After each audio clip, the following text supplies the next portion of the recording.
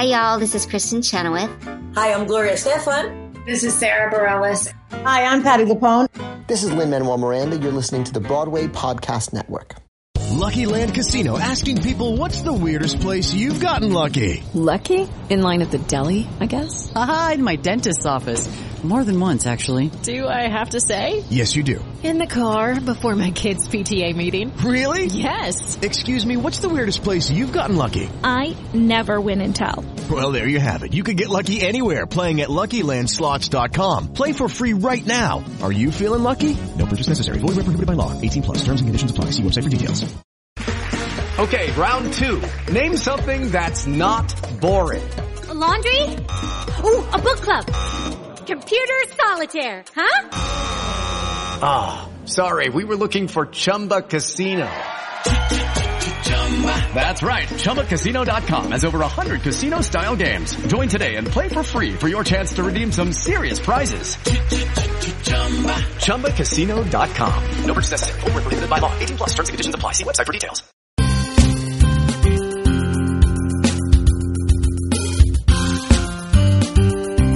You're listening to Stagecraft, Variety's theater podcast, bringing you in-depth interviews with the creators and stars of the hottest shows on Broadway, off-Broadway, in London, and around the country. I'm your host, Variety's theater editor, Gordon Cox. On this episode of Stagecraft, I'm talking to Ayad Akhtar, the Pulitzer Prize-winning playwright of Disgraced, whose new play is now being produced on Broadway by Lincoln Center Theater. It's called Junk, and it's about the high-stakes gambit orchestrated by one of the kings of Wall Street during the 1980s junk bond crisis. Ayad's in the studio to tell us all about it. Ayad, thanks for being here. Nice to be here, Gordon. Thanks. There's a good story about how you taught yourself the basics of the stock market. Tell it to us. When I first moved to New York, I was 24. My dad made a deal with me that if I read the Wall Street Journal every day, he'd pay my rent. You know, he and my mom were concerned that, I was reading too much poetry. Right. And how was I ever going to get interested in the real world? And so, knowing his son, the dutiful immigrant son who loved to read, he made me agree to that. And I did. And I started reading the journal every day. There was a library over on 3rd Avenue and 29th Street that I used to go to and read the Wall Street Journal there every day. And I started reading Barron's. And, it was that time in New York when it was 95. And it was the beginning of that first tech bull run. So everybody was beginning to make money. And, Tina Brown had just taken over the New Yorker. And profiles of Allen and Co. were sitting cheek by jowl with profiles of Mikhail Baryshnikov. So money was in the sort of culture circles as well. So it was kind of gave me something to talk about with people who actually were part of my world too. So that got me interested in and got me and become an observer. Did you move to New York to go to film school, or? No, I moved to New York because I had been working with Jerzy Grotowski in Italy. I'd spent a year working with him, and then Andre Studying Gregory. acting, that's right, I saw that, yeah. I was his assistant for a year, and then Andre Gregory, who had just done Vanya on 42nd Street, and I had played his assistant in the movie because I was his assistant at the time. I had come. Is that true? I'm going to have to watch that again. Yeah, I'm in it. I love that movie. I have hair. Yeah. Okay. I would. You will recognize. You'll be like, who is that very serious, skinny young man carrying chairs and standing behind Andre? So Andre had, after doing Vanya on 42nd Street, had said that he wanted to start a new group. And wanted to have a group of older actors and younger actors like Wally and Julianne and Larry Pine, and then a group of younger actors. And would I come to New York? This is Wallace Shawn and Julianne Moore. Yeah, okay, yeah. And Larry Pine, and he had a group of younger actors that he had been sort of working with, who it turned out would later become quite famous. Rainn Wilson and Sam Rockwell, but we were all just kids at that time. And would I come to New York and be a part of this group, and maybe I could be the person in charge of the younger people, and he would be the person in charge of the older people. And so I came to New York really just on that promise to start a group with Andre, only to have Andre, he was maybe not quite as committed to the project as I might have hoped he would be. But what I ended up doing is teaching workshops with him. And so I started teaching acting at that time in New York, and that was why I was here.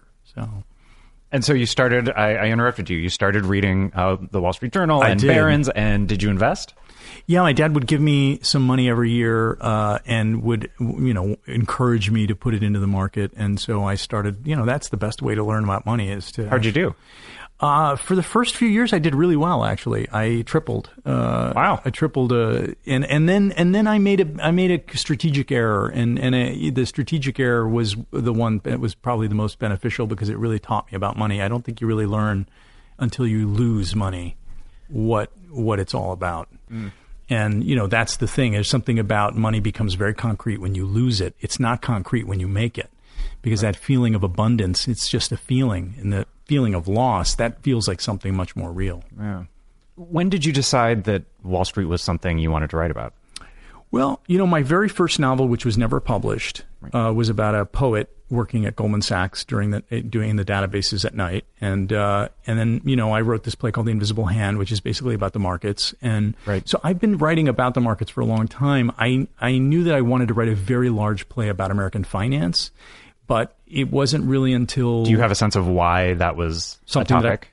Yeah, because I think I had felt for some time that finance was becoming the dominant regime, not only politically and economically, but spiritually in America, and that so much of our lives were governed by the kind of imperatives, for example, of constant urge to monetization, which is turned so many human relationships into transactions in this era.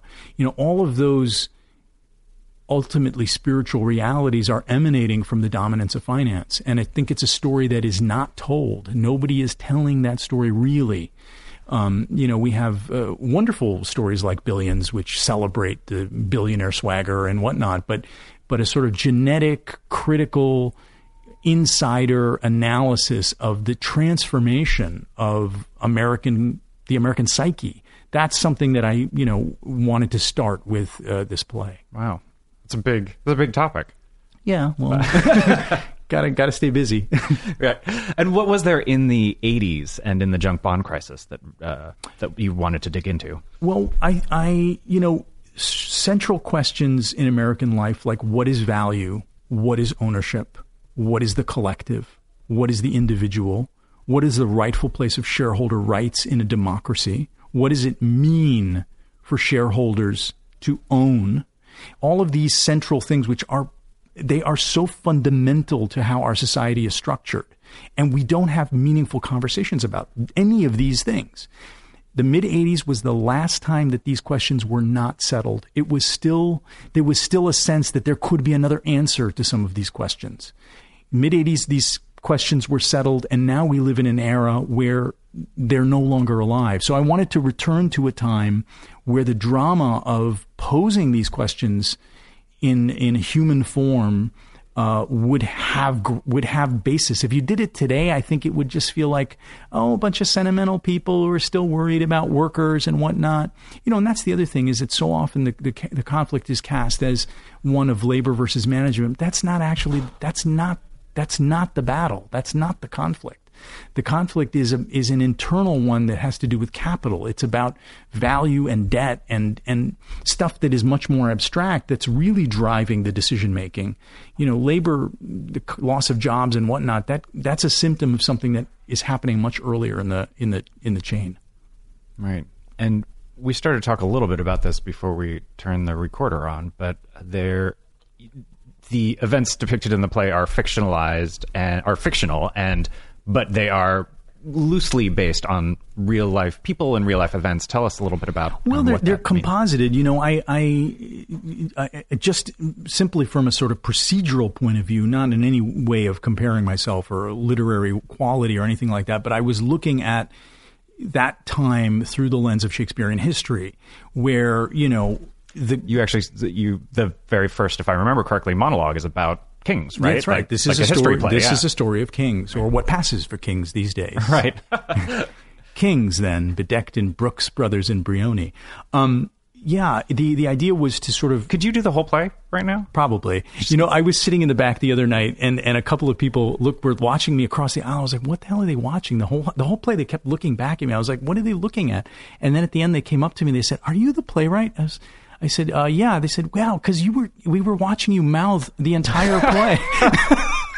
I didn't even realize I didn't realize I was doing it. That's funny. I was just sort of saying all the words. Right. I cut you off. It's so I was looking Shakespeare at history plays, I was looking at through the angle of Shakespearean history, because I felt like what Shakespeare did so well with those plays, which were such popular successes, most of them, and which were such mashups of genre and such fictionalizations of national myths, which both had detail from the truth of those lives and also concoctions.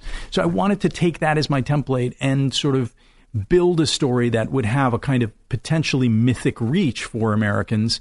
And so, yes, I composited some deals that I think still loom large in the history of finance, the Revlon deal and the RJR Nabisco deal, and some of those titans like, the Nelson Pelzes and Ron Perelmans and Henry Kravitzes, the financiers like Bruce Wasserstein and Mike Milken.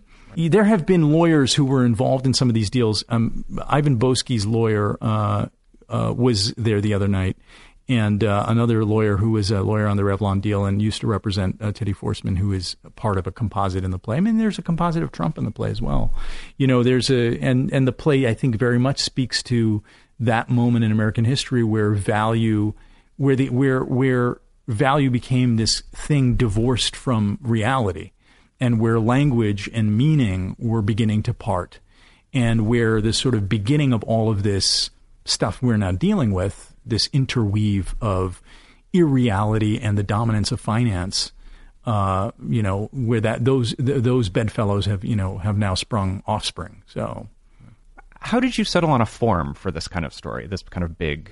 Was it the Shakespeare inspiration that really guided you? It was, and if I don't want to make the comparison to seem overweening or overly ambitious, or it's just I cannot control my preoccupations. I just have them. But Henry IV, parts 1 and 2 is my favorite play, and I am always amazed by how much I find myself in all of the portraits, in the portraits of power, in the king, in Hal, in Falstaff, in Bardolph, in Pistol. And I wanted to, I took it as a challenge, is like, well, can you write a play about capital in which all the human dimension of that, not because you see the people at home with their wives and their kids, but you see them in the offices and you see the human interactions. Can you write it in a way that the audience can recognize their own selves in all of those interactions? So I consciously studied, Henry IV, parts 1 and 2. And Tressler is a kind of Falstaffian figure who is a kind of bumbling king wannabe who ends up very wealthy bumbling king wannabe who ends up sort of chickening out at the last minute, much like Falstaff always seems to. So there was there are all those parallels with. It's also, we should say for people who haven't seen it, it's a big show. There are 18 actors? Is that right? There are. Well, the company's 23 with the ensemble. Okay. With the ensemble, but yes, there's 17. I think speaking roles or speaking actors with 25 roles. We do double up some of those roles.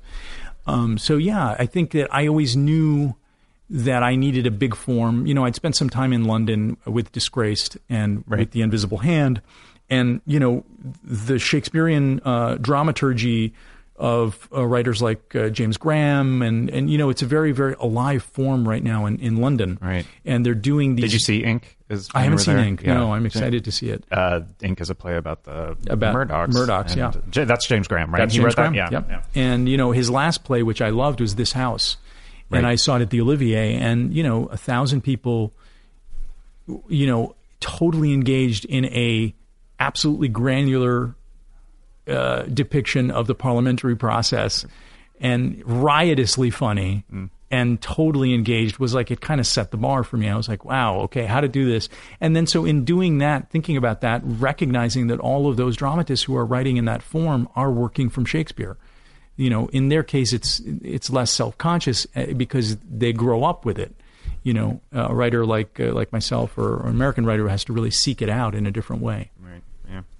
The stock market can be a hard thing to get your head around, but one of the things we're talking about. How did you make sure that you could tell your story without audiences' eyes glazing over? I think that's what I'm trying to do. Yeah.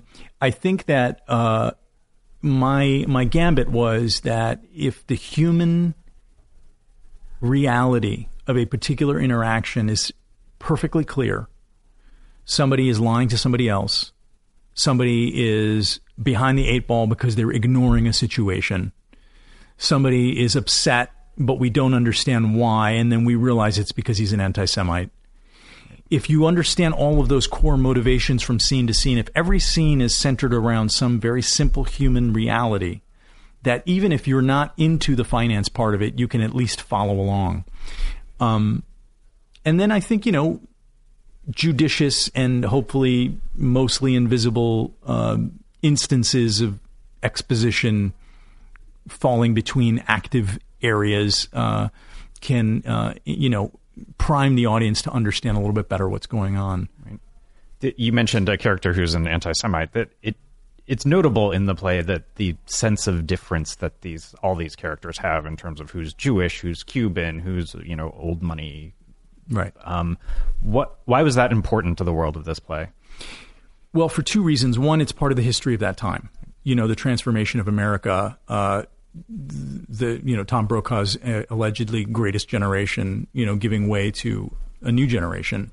And the other part of it that I think is more subtle and which is, I think, more central to the actual operation of it in the play is that I wanted to tell a story in which the identity politics enlisted the audience's sympathies and ultimately had nothing to do with the outcome. And so you have characters who win, and we've been rooting for them to win because their causes are just in accordance with our own prevailing morality today, but the world is no better. The world is no better a place because those people are now equal. And I think it was a way to metaphorically undermine this sense of this consumptive obsession that I think we have become lost to in this country, and we're not keeping our eye on the real problem.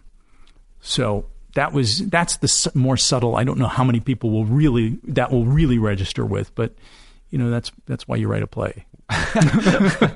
What's your take on how identity politics has shifted in the last 30 years? How that situation you're depicting is what's the same and what's different specifically in your view? Well, I think that I don't know that much has changed. I think that it's clear that we are in agreement as good people that folks should be allowed to be who they wish to be.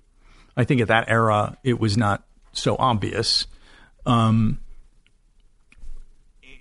think that one could say that anti-Semitism is not quite as prevalent a reality on the street anymore. I think that's probably true. But I think that, the rise of anti-Semitism within the larger culture over the past, I'd say, few years is, makes that analogy perhaps less interesting. It makes it less interesting that therefore, because it's not happening on Wall Street, it's still happening elsewhere. Again, to me, it's the idea that individualism and the expression of individualism and the celebration of individualism, no matter what its consequences, is the ultimate good in American life. I'm not sure that serves us. I think that we have eroded something. I don't think we have a meaningful answer to the question of who we is anymore. What is the collective?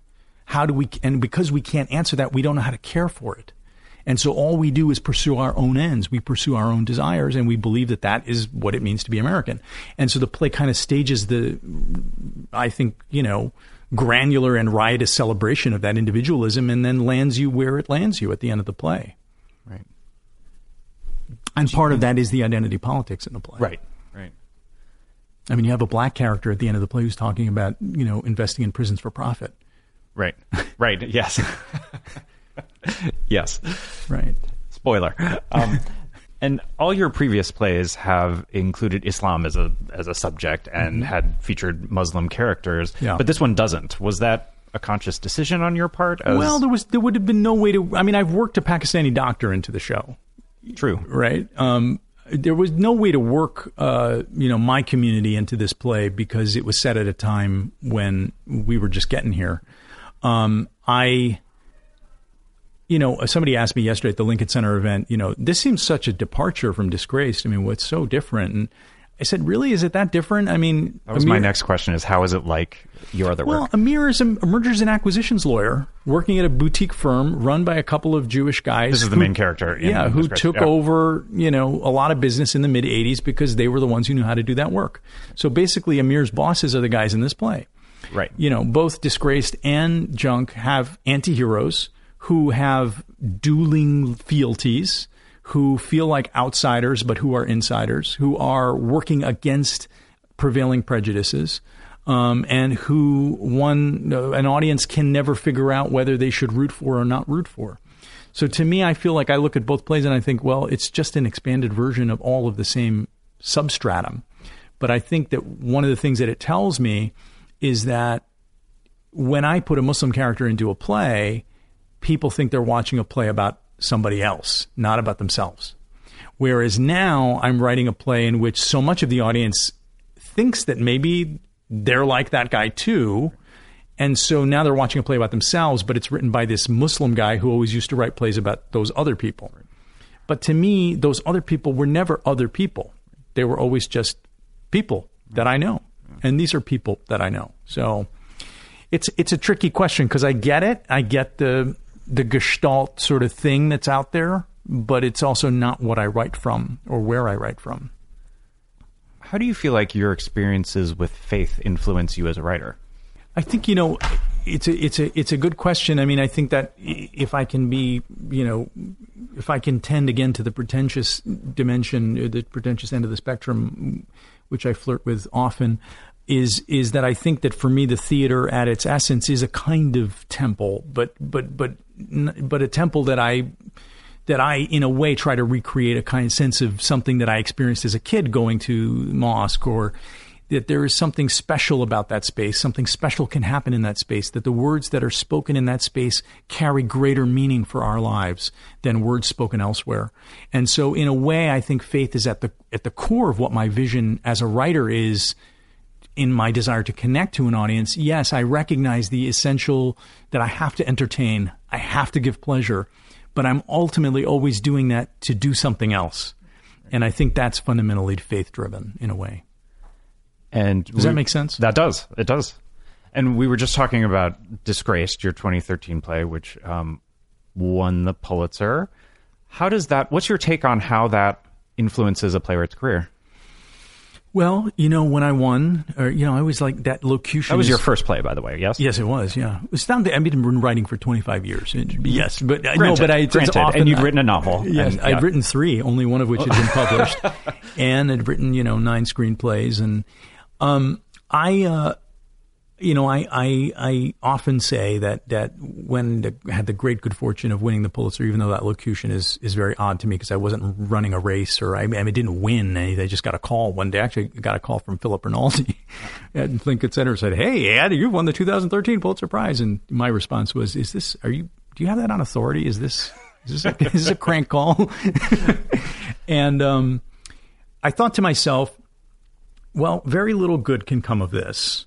Because either I believe it, and if I believe it, that is going to kind of estrange me from my own vulnerability and my own awareness of my weaknesses that I have to keep working on to become a better writer.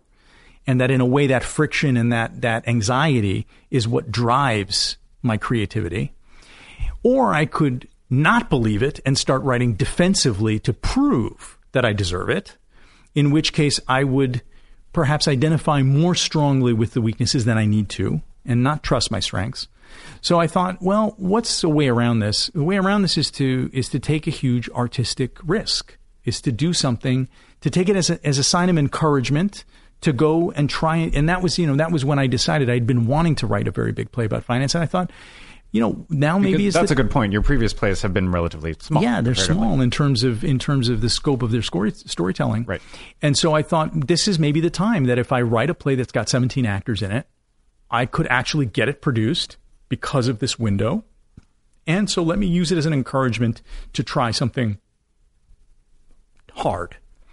So that's, as far as how it affects, a career. There was that article in Variety that came out when I won, said, well, let's look at what it does for a playwright's career. Well, it's not that much money. It's only $10,000. And, well, the last few Pulitzers, they haven't been on Broadway, so it doesn't necessarily get you to Broadway. What it does guarantee you is an obit in the New York Times. I will say this. People are interested in reading my work, artistic directors and literary managers and whatnot. And that's a great boon because I didn't have that before. As you mentioned, you worked on screenplays because you went to film school, which is a thing we haven't really talked about. You've also been working on a couple of television projects, as I understand it. Yeah, I'm working on a show for FX right now about the 80s and Hollywood and the transformation of the storytelling business because of the middleman, the lawyer, the agent, and the financier. What's it called? Do you know yet? I don't have a title, and I'm deep in a new draft. So, but if it goes well, you'll hopefully hear about it. Certainly at Variety, you'll hear about it. But yeah, what is it about theater that you can't do in any of those other forms that you mentioned? What keeps you coming back to theater, and when is an idea specifically suited for theater? To me, it's about presence. And it's about the thing I said earlier, with that language in the presence of others in a theater can have a heightened, almost numinous effect at its best. I have never experienced that anywhere else. I have never experienced that on a screen. And I think that the sense of encounter with a performer and the audience in a space together, it can reach down deep into us, into some ritual, sort of almost mythic. It doesn't happen often, but it can. The possibility for that is there. I think that I just love the theater so much. I love the process of theater. I love rehearsal. I love the collaboration. I love the encounter with the audience, as grueling as previews are. And my God, it's the most grueling time in my life is a preview period, and especially on Broadway when your show is in front of 1,000 people a night and you got to be open-hearted, and any rationalizations about what you think is working but the audience doesn't think is working is a liability. So you got to get rid of all of that, and you got to be open for 3.5 weeks. It's just brutal.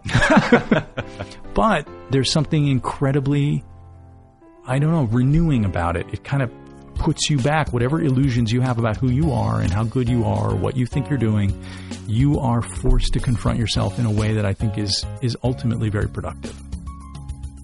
I think that's a great place for us to stop. Thank you for talking with us, Ed. Thank you, Courtney. Your new play, Junk, is on stage at Lincoln Center right now. Thank you, sir.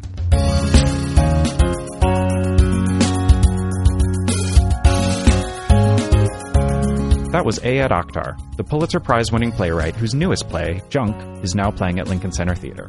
Next time on Stagecraft, I'll be talking to Beau Willimon, the creator of House of Cards, whose new play, The Parisian Woman, stars Uma Thurman on Broadway. Until then, see you at the theater.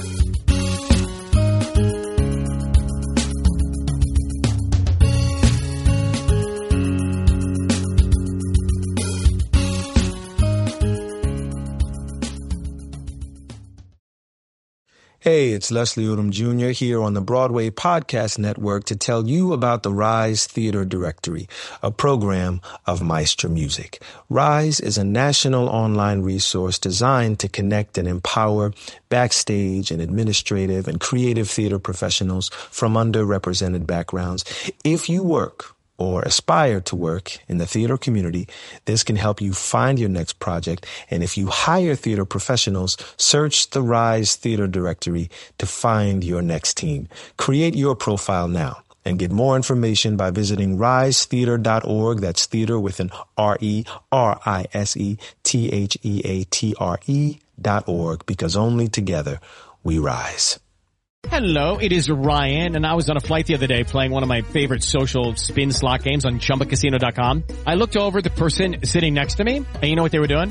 They were also playing Chumba Casino. Coincidence? I think not. Everybody's loving having fun with it. Chumba Casino is home to hundreds of casino-style games that you can play for free anytime, anywhere, even at 30,000 feet. So sign up now at ChumbaCasino.com to claim your free welcome bonus. That's ChumbaCasino.com and live the Chumba life. No purchase necessary. VGW. Void where prohibited by law. See terms and conditions. 18+.